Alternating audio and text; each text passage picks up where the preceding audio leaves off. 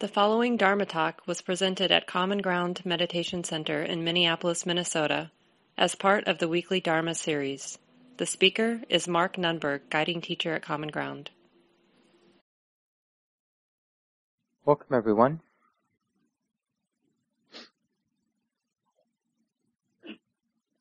So most of you know that for the last couple months we've been looking at the Four Noble Truths as a basic map. This is the primary map the Buddha used in his 45 years of teaching way back when.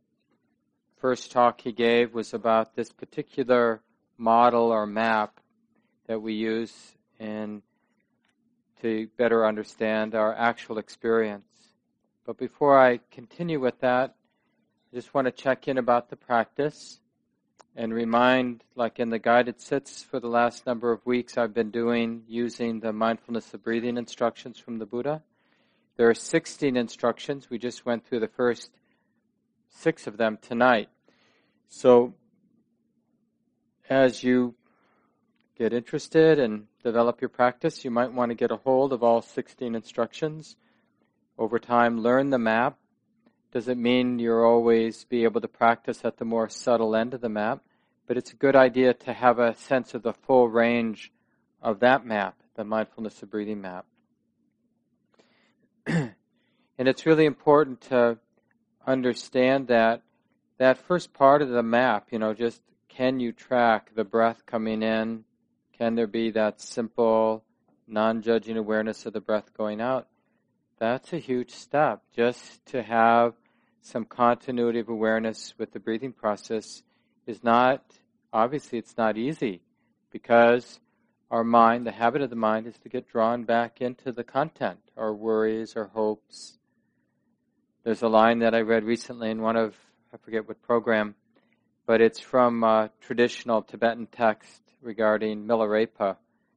He's sort of the patron saint of Tibetan Buddhism. And I'm assuming that he's a true figure, that way back when, 800 years ago or so. And as he liberated himself or got a wise perspective of his own inner demons, they spoke to him. And they said something, what was it?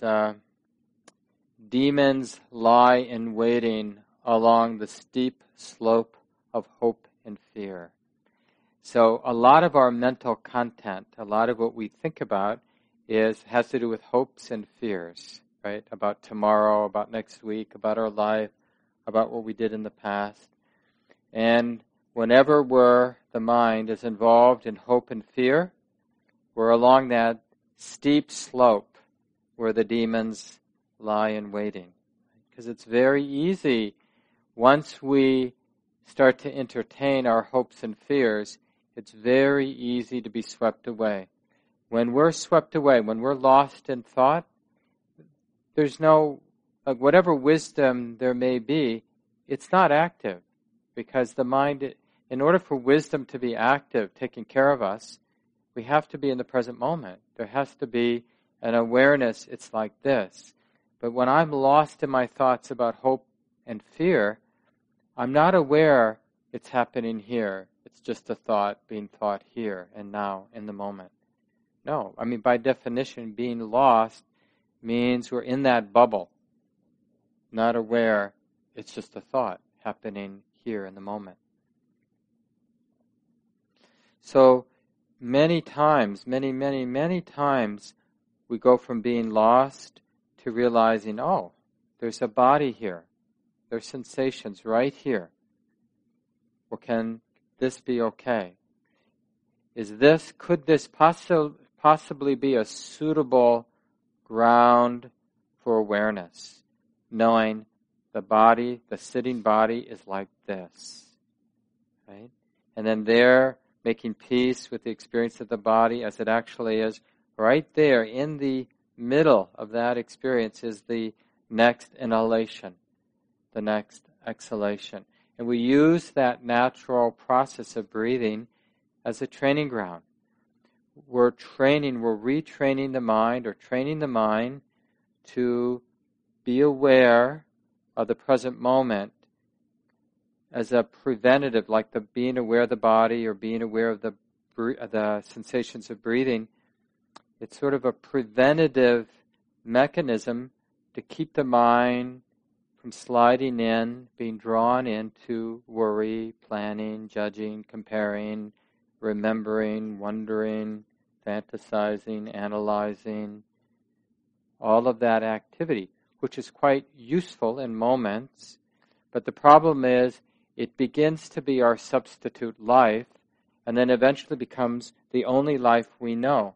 It's like we don't know ourselves. We don't recognize ourselves unless we're lost in wondering or analyzing or fantasizing, comparing, judging, fretting, whatever it might be.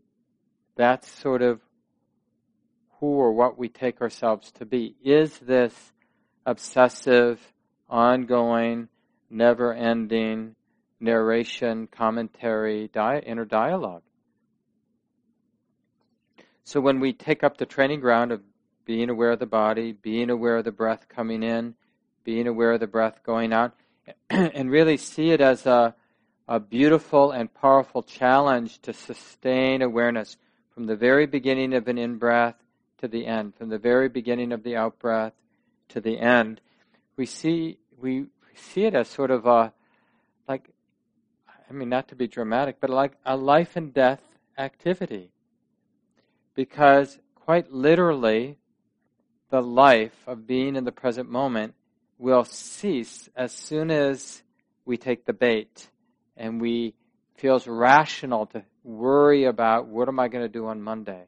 Will I get the work done? Or, oh, this might happen, this great thing might happen to me. And then I'm in that bubble, the bubble of my particular story about this particular content, and that's the steep slope of fear and hope, where the demons lie awaiting. Because the demons are those contracted states that we get lost in because whatever that bubble has to do with, we have a strong opinion about. This attachment. We cling, we grasp, we're afraid, we want, we hate.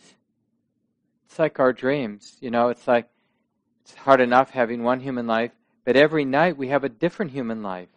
And sometimes a lot more intense than the life we're having when we're not dreaming. You ever wake up and feel like, I need to go to bed? It's like, that was intense. I need a break from my dream life. I need to disappear into sleep. But we just get drawn back into more drama. Because surprisingly, as intense as that is, as exhausting as it is, it's very familiar. The intense self-dramas are very familiar. So we tend to replicate them in our dreams, in our day awakened states. We just keep replicating self-drama. So that's the thing about mindfulness of breathing. The first two instructions, can we be aware of the in and out breath enough to notice when it's a long breath, alert enough to notice when it's a short breath? It's not about making it long or short, but being present enough, sensitive enough to comprehend the quality of each inhalation, each exhalation. Or is the mind too forgetful, too scattered, too disconnected to even notice that? Because you know how it is, it can be, I sort of am aware of my in-breath, sort of aware of my out-breath, but not really there enough to know. It's like that, same thing with conversations with our dear friends. We're sort of there, we're sort of listening, but we're not really there. We're not really showing up. And then, we can almost pick up by the tone of their voice that they're getting to the end of whatever they're talking about. And then we immediately tune in so we know whether we're supposed to be nodding or doing this or, to prompt them to continue so we can continue being spaced up. And that sort of is our life, is we're not really there. And the thing is, wherever we are, wherever the mind is a construction of the mind itself. It's really not that much different than a dream we might have when we're asleep. So this training of being in the present moment and using like we do with mindfulness of breathing, using the physicality of the breathing process as a training ground to sustain present moment awareness through the duration of an in-breath, through the duration of an out-breath. And it's not about controlling it or trying to fix it or needing it to be different than it is. It's about training the mind not to forget it. So through that short interval of time from the beginning of the in-breath to the end, is there a way to be fully present, alert, relaxed, not controlling, not needing the in-breath to be different than it is? And then the same again with the out-breath. And then 1/2 breath at a time for a period of time. And then when we get relatively good at that, have enough continuity, then we take up the next instruction. Okay, with that continuity, that remembering, this is the in-breath, it's like this. Out-breath is happening, it's like this. Sensations of breathing in, it's like this. Breathing out is like this. Then can we relax the awareness or trust the awareness to be even more natural? Because awareness is naturally inclusive, not exclusive. So initially, we have to be sort of intentional, like I really want to notice the in-breath. I really want to notice the out-breath.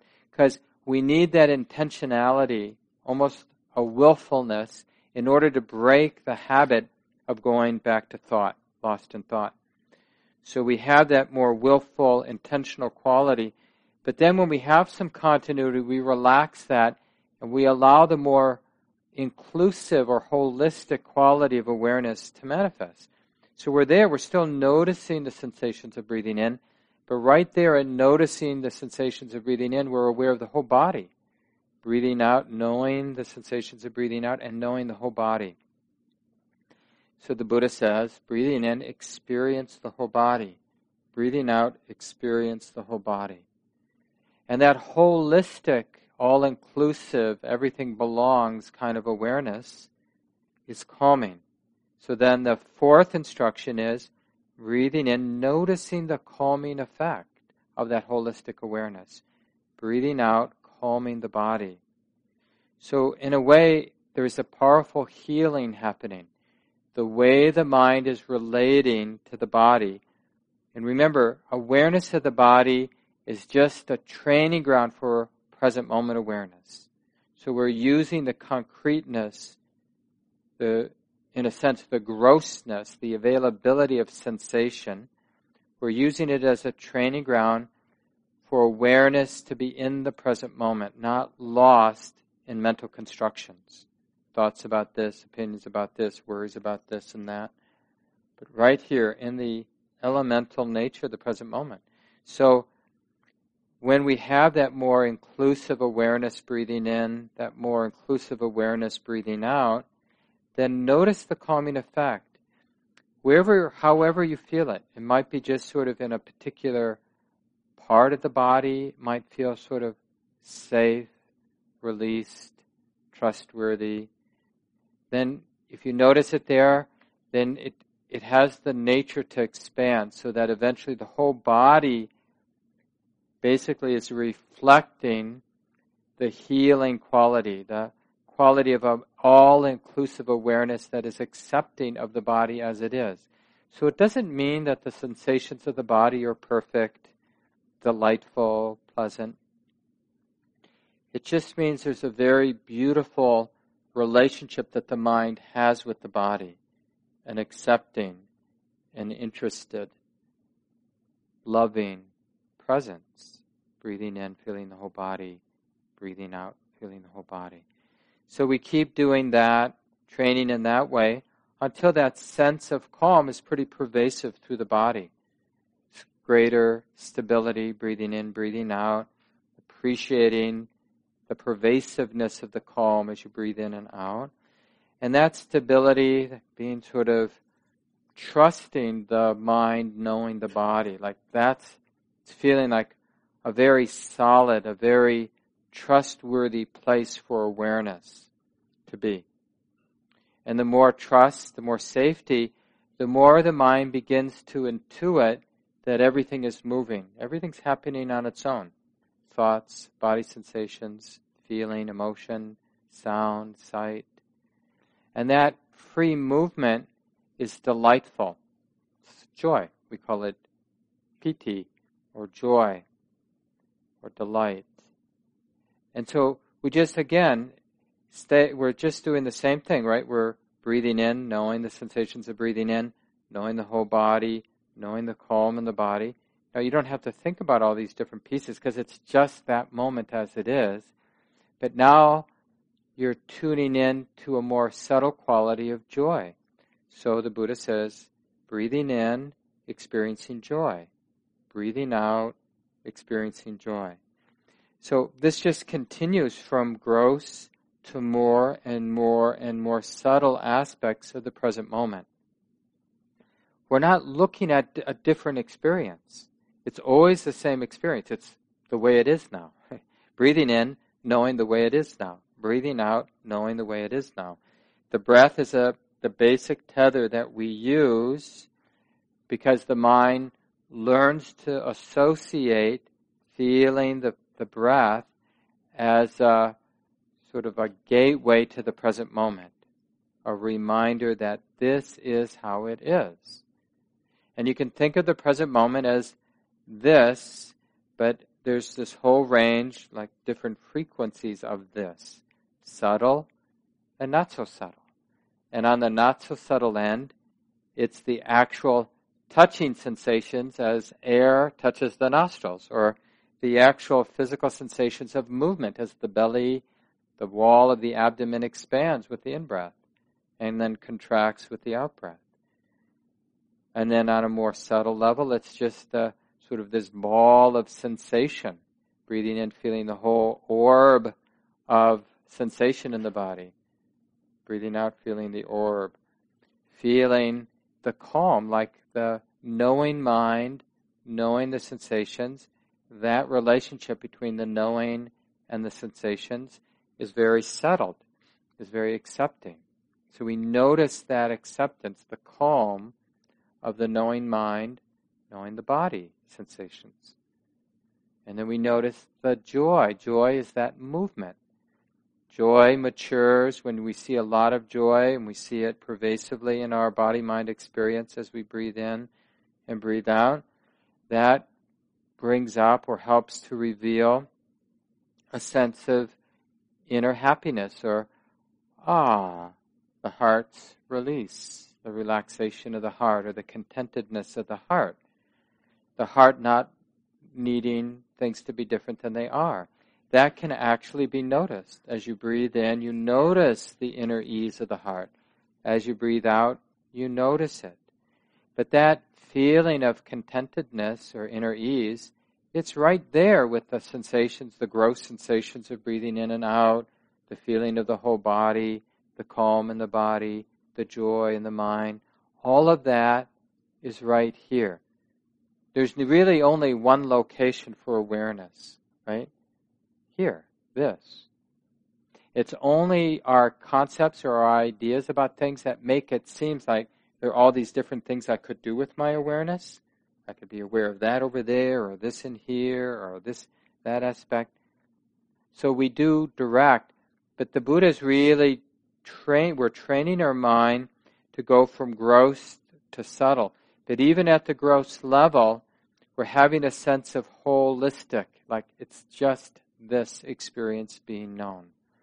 And the fact that the mind is tuning into the sensations of touch at the nostrils is just a convenience to connect with this, like a gross doorway to connect with the whole, the all of the present moment. Do you get that sense even right now that this moment is not two things or 10,000 things? There's just this actual experience that's being known. Each person knowing the experience that's here and now, right? It's just one thing. And we could train our mind to sort of, where there's the pink of the shawl and the sound of the fan and the pressure of the knee on the cushion, right? So with concept and with effort, I can diversify my experience, break it up. But when the knowing mind is more relaxed, then the tendency is towards a holistic experience, which is calming, which exposes joy, and then a deeper resonant happiness. You could call the Pali word is sukha, which is opposite of dukkha. Some of you who've been around know the word dukkha, which is the basic word for suffering or stress or unease of the heart. So sukha is the opposite of that, sort of a pleasant release, ease of the heart. And then from there, that more stability, then we use the awareness from that place of real stability and refinement. We use the awareness to sort of realize a deeper quiet, deeper stillness, and from there a deeper understanding of the process nature of experience. That as the mind gets more refined, it notices that there's no ground anywhere.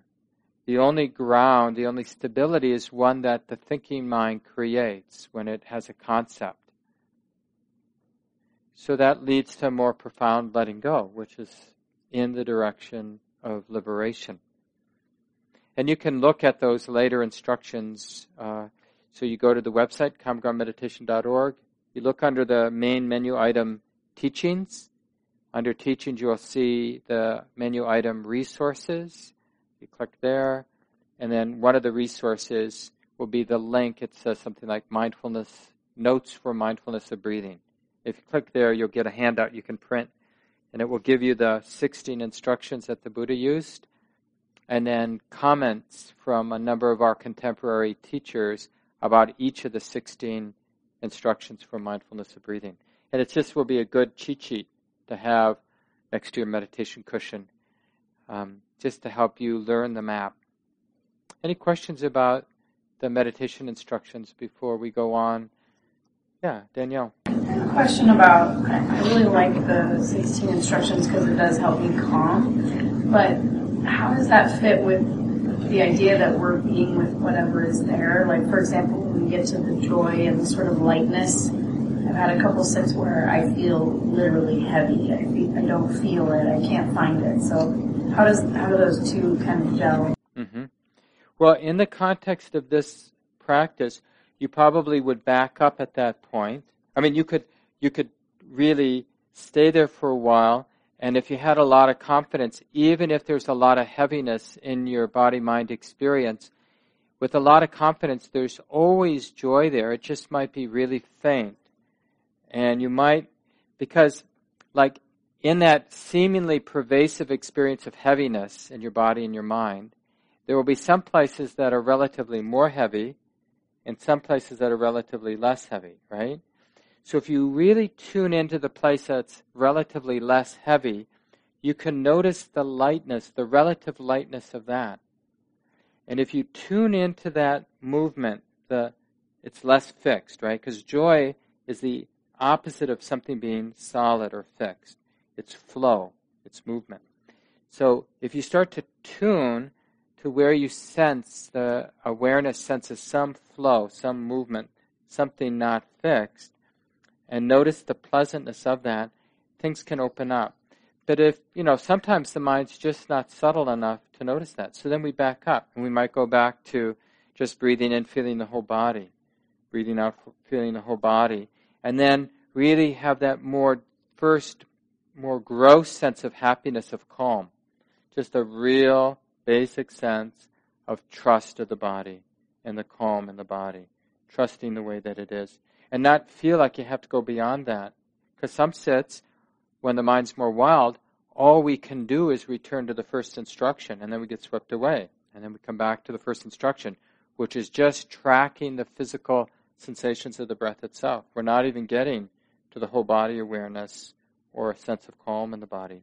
So at what state would you be mindful of a mind state like dullness or heaviness? Or in those instructions, where would you be actually turning your attention toward the, fixedness? Yes. So in a more open awareness practice, as soon as that was the predominant experience, then we would let that heaviness be the primary object of meditation. So we would know, okay, heaviness, it's just heaviness being known. And that's can be a very powerful practice. But a lot of times when we want to do a more open awareness practice, where whatever is predominant gets to be the object of awareness, we don't have enough steadiness not to get caught and reactive, especially to unpleasant states like feeling dull or feeling heavy, or a mind that's sad or a mind that's restless. And we react to it and we get lost in thinking very quickly. So with this training, it has, like you suggested, Danielle, a real emphasis on calm in the early instructions. So we're developing a head of steam of calm, joy, ease. And then the next two instructions are really more in the vipassana, the wisdom end of things. Because you're breathing in, you're noticing the activity of mind, and in particular, you're noticing the feeling tone.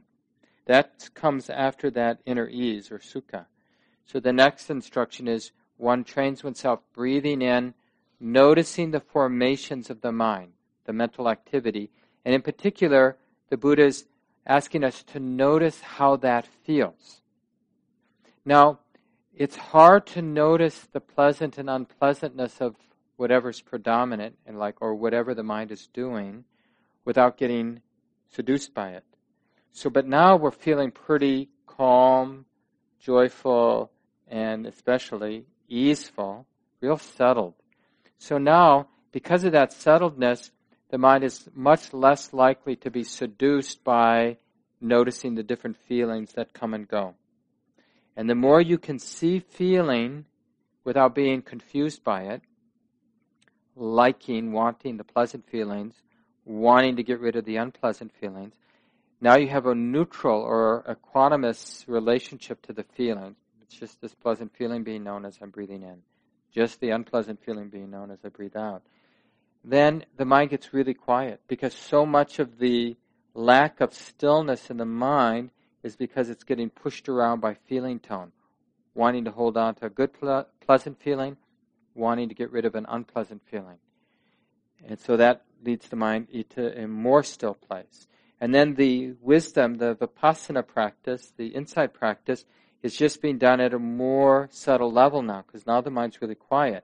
So now you can notice this, the mind itself. So now you're still doing mindfulness of mind. That's the third set of 4 instructions. Is all about mindfulness of the mind. But the mind is really refined, so it's going to really be able to see the activity of mind without getting caught up in it. And then from there, the underlying qualities of all experience, the impermanent nature of all experience, basically, from there. That's the 4th set. Yeah. Yeah, Ben. In the last month, I've been able to catch my thoughts right as they're beginning, the stories right as they're beginning. I can meet them in the open, and there's a moment where I can kind of torque myself back to the breath, and it feels very violent. And is it okay to be kind of like a slap like that, or should I be more gentle? It's amazing how when you say things out loud like that, the answer becomes pretty apparent. It's like, yeah, go ahead and slap it. And sometimes once with the right and then again with the left. And then kick it in the groin. And then you should be good.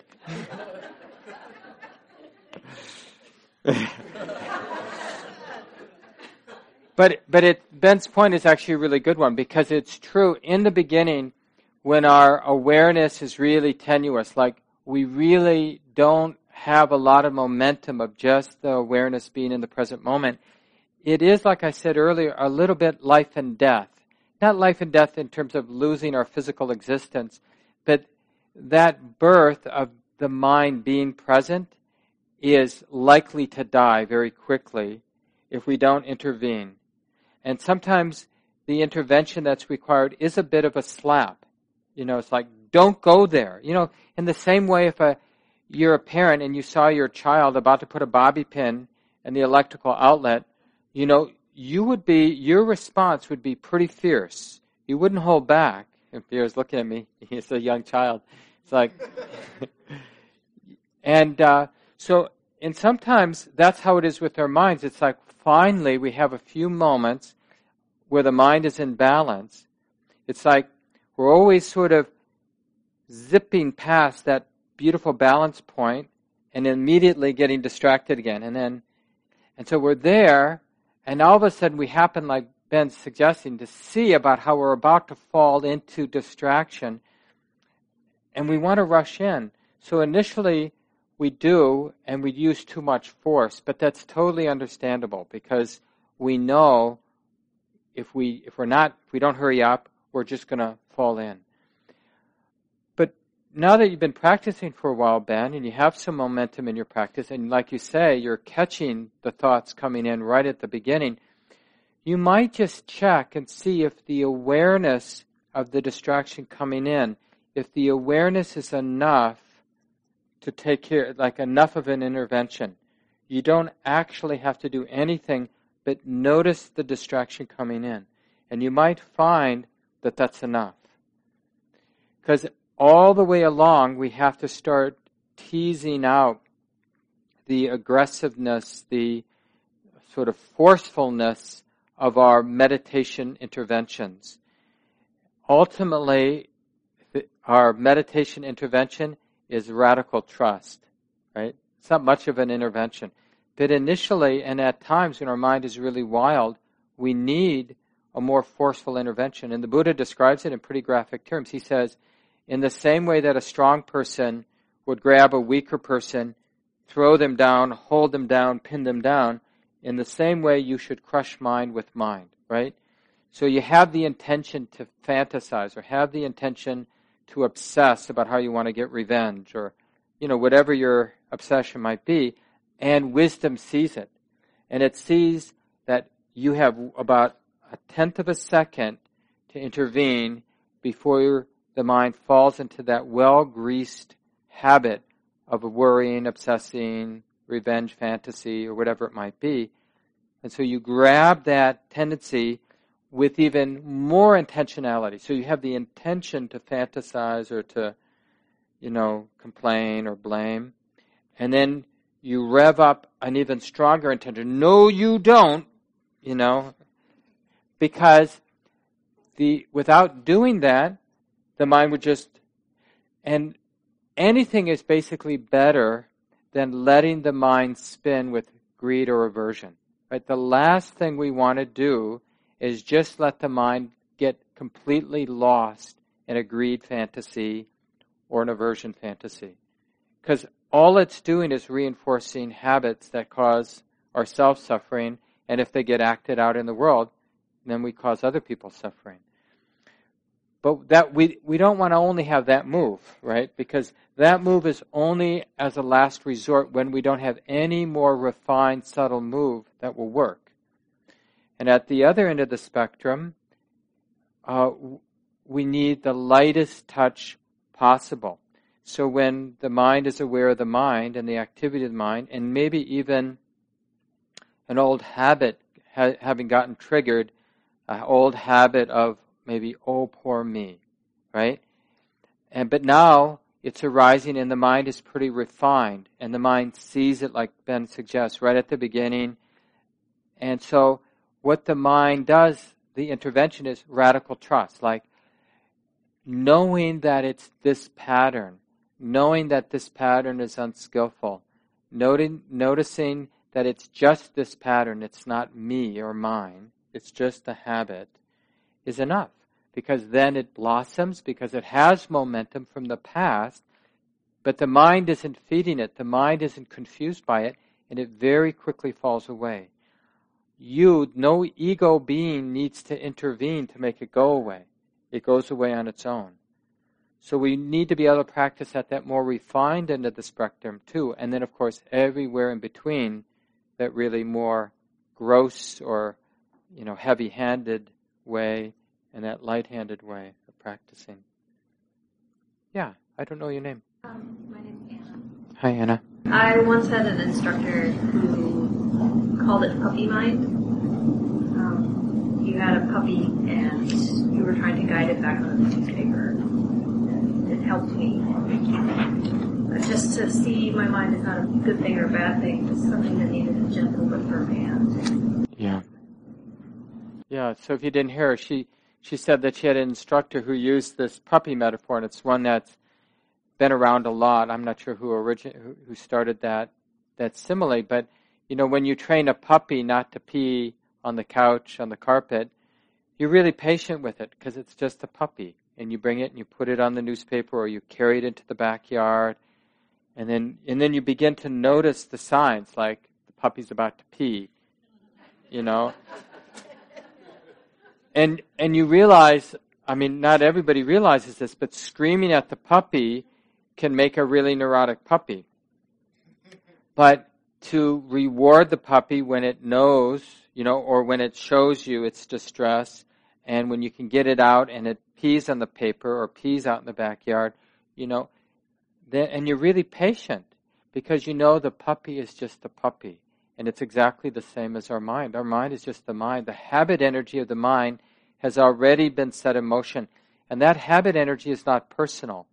You didn't personally arrange your habit energy, your personality, to be the way it is.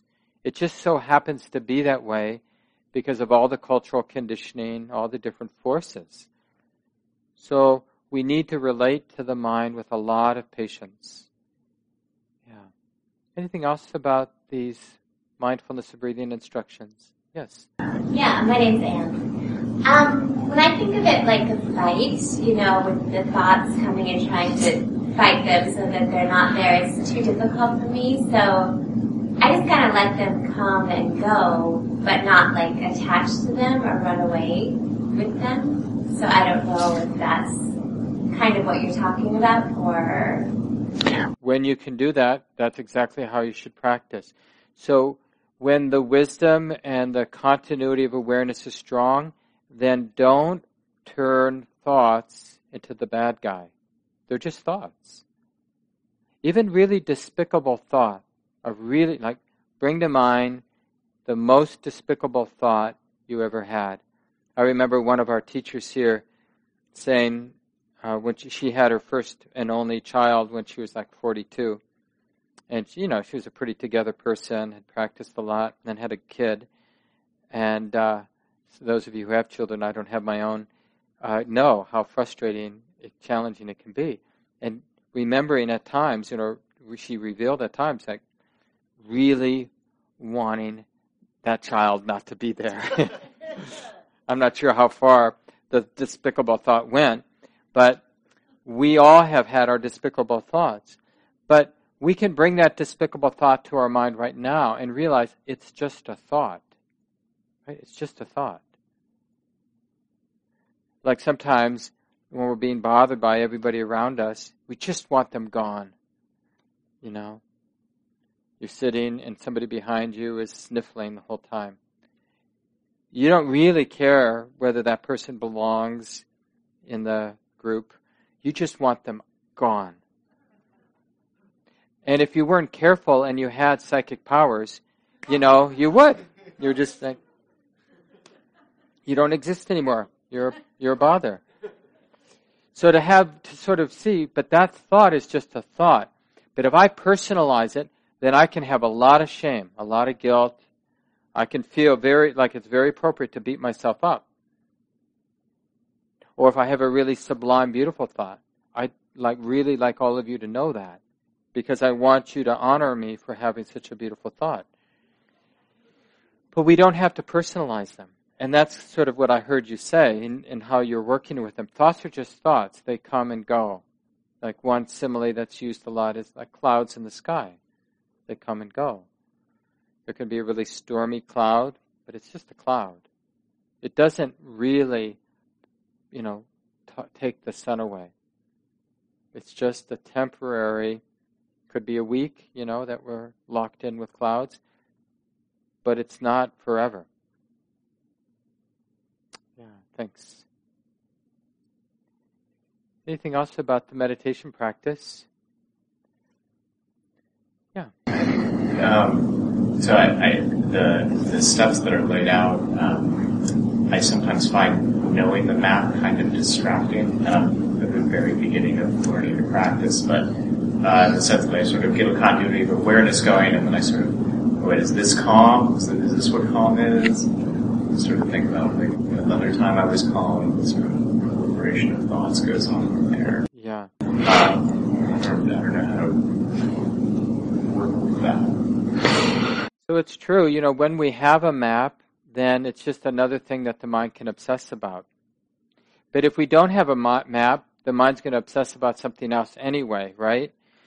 So, but what we have to keep reminding ourselves of is the map is pointing to present moment phenomena. So the first two instructions, the map is pointing to the physical sensations of breathing in and the physical sensations of breathing out. And the second instruction, the map is saying, notice the whole body. Notice the whole body. Notice the calming effect of that whole body awareness. Notice the calming effect of that whole body awareness. So initially, it takes a little reflection to have a sense of what does whole body awareness mean? What does calm mean? What does joy mean? What does ease mean? But after a while, we know what it means. And so then the word, when it comes to mind, is directing, it's like framing our experience, because it really matters what we pay attention to. So to be able to tease out the different things in the present moment. So the Buddha is really stepping the mind toward a more refined, quiet place. And if all we did is notice what was agitating, what was painful, we might learn some things, but often we don't have enough stability to look at what's agitating.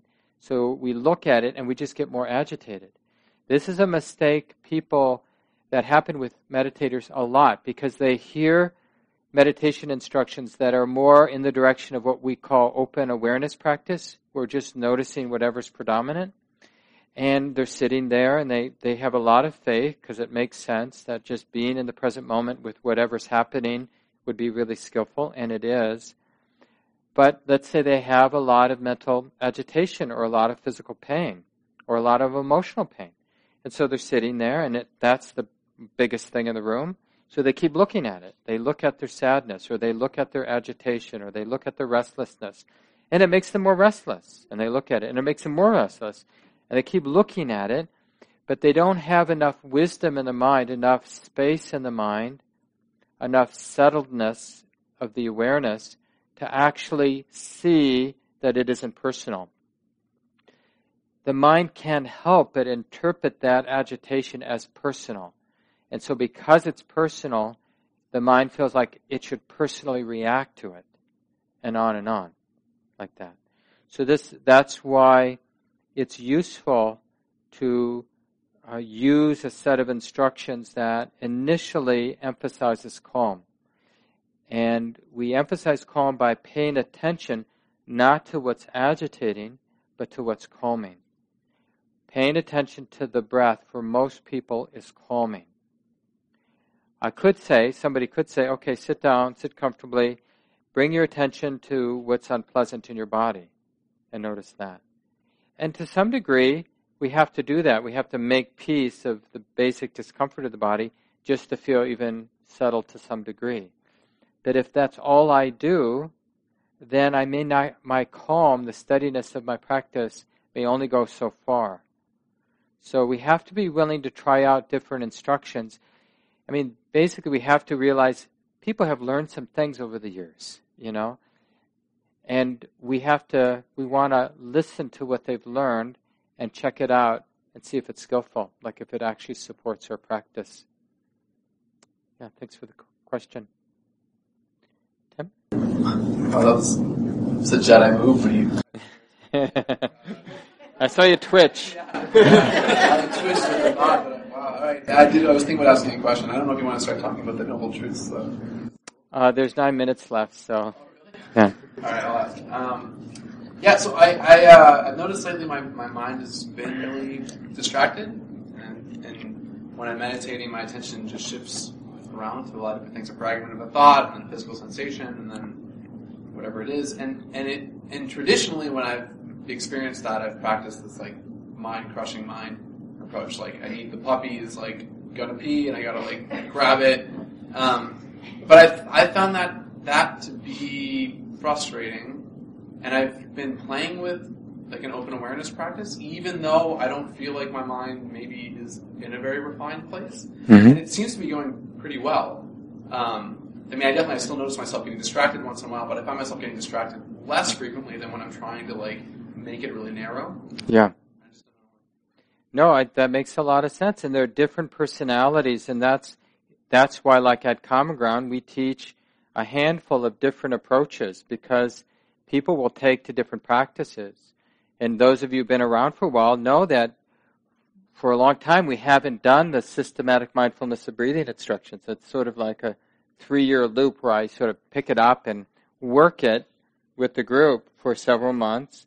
And even if it's not your way, it's probably good to play with it a little bit, just because you'll learn some things about the open awareness practice that can be quite supportive, that you can integrate in your own way. So it is useful to have more than a few strategies that you can draw on. Some people really benefit from the more structured approach, and the approach that emphasizes calm initially a lot more than the open awareness practice does. And it's good to know the shadow. The shadow of a more structured approach like mindfulness of breathing is we get really attached to the structure. And we want to do it right, and we sort of get greedy with it, looking for the next thing, wanting the next thing. And so there sort of can be this residual of attachment, identification with the structure itself. The problem with the open awareness practice, or the shadow to it that can be not seen, is that we feel like we're present, but the awareness is pretty superficial, and there's just a lot of scatteredness that goes undetected, because there's nothing to reveal the scatteredness of the mind, the attention. Like with the mindfulness of breathing, as soon as we know we're not aware of the in-breath or the out-breath, we know we've lost the thread of the practice. There's no pretending. But with open awareness practice, how do we know we've lost the thread of the practice? So that's the shadow. But the positive with the open awareness practice is right from the beginning, we're sort of cultivating this view that everything belongs, because nothing is personal. So I don't need to react, I don't need to evaluate the value of whatever's showing up emotionally, in terms of mental content, in terms of sensation or sound or sight. It's just another phenomena being known. It's just this being known. Can this be okay? And now this, and now this. So it really lends itself to the ultimate move, which is just to let everything be. But it's harder, so it's messier initially, for sure. Anything else? Yeah, Louis. I think one of the things that will at least happen for me, as my practice continued, I'd be surprised by some of the content in my mind, and then have a lot of judgments about that. And, that could start another loop going. But if I just came back to the whole idea of letting it dissipate on its own, and that it wasn't really about me, I could, be at peace with it. Yeah. And generally, the quieter the mind gets, the more likely there will be moments of something very seductive coming up. It's almost like a vacuum. The mind gets quieter and quieter, stiller, more peaceful. And whatever might be lurking, in our subconscious, in the sort of dispositional field, then in a way it gets drawn into that vacuum. Oh, whatever it is. And it can be quite seductive, positive and negative, so not always scary. It could be a sublime experience. But it's basically a hook, right? Something that tends to trigger attachment, identification, and then from there spinning. So yeah, just exactly what you said sounds right. And some people even have a little phrase at the ready, something like, sometimes it's like this. So something really profoundly difficult arises in your mind. Well, sometimes it's like this. Or something sublime arises. Sometimes it's like this.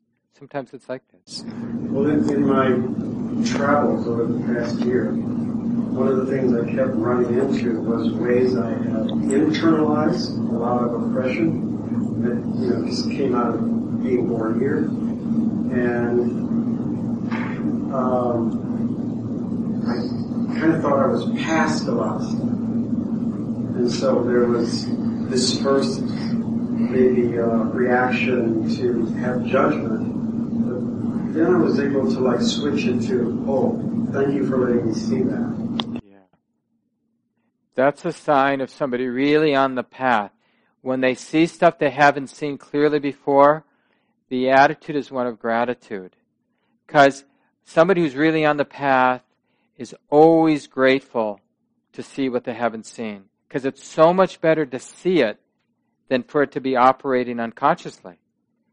And so when you start seeing really sticky stuff about your personality or about your cultural conditioning, we want to be grateful because it's there already.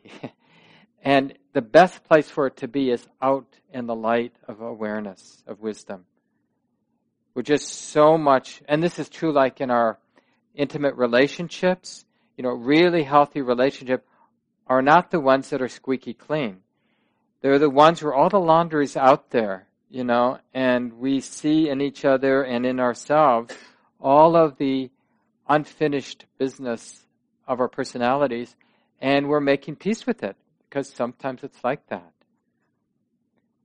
It's like one of the things that I hopefully raises our eyebrows is when this sort of narrative in our culture about, America's exceptionalism. This idea of, we don't make mistakes, or we don't have a sordid history, or a sordid present time in terms of our way of being in the world and how we treat each other and how we treat other people around the world. And it's somehow like it's insulting to, they've been talking about our president this way, like he doesn't love America because he sometimes mentions our imperfections.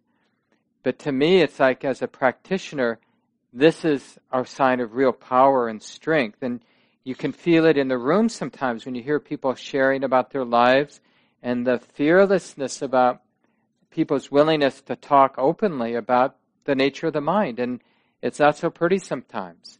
And that's okay. In fact, it's actually empowering to point to that truth, that this mind, this personality, the condition of this mind is not me or mine. It's just simply the product of our culture.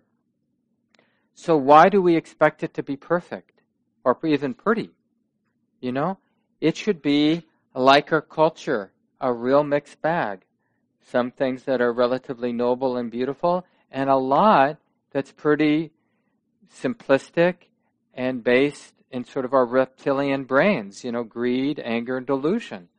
And that's just how it is. And we can be really upfront about that, and even that alone, even without a lot of skill, but just being honest, is sort of liberating, isn't it? To be honest with each other about our conditioning. And with that in mind, I'll just mention Terry Karras is going to be doing a 3-week class, but you can come just to the first night if you can't make the others on Thursday night. So it begins the 12th, a week from this Thursday, not this Thursday, but the next week.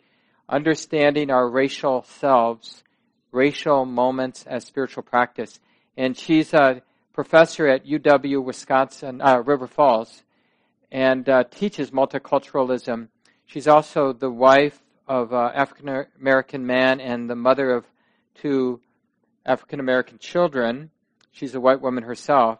And just this whole world of understanding the experience of privilege, understanding our cultural conditioning, and understanding that I've just been talking about, understanding, seeing the experience of privilege, or as Lewis was saying, seeing the experience of oppression as it's there, even if we're not conscious of it, bringing it into the light of day.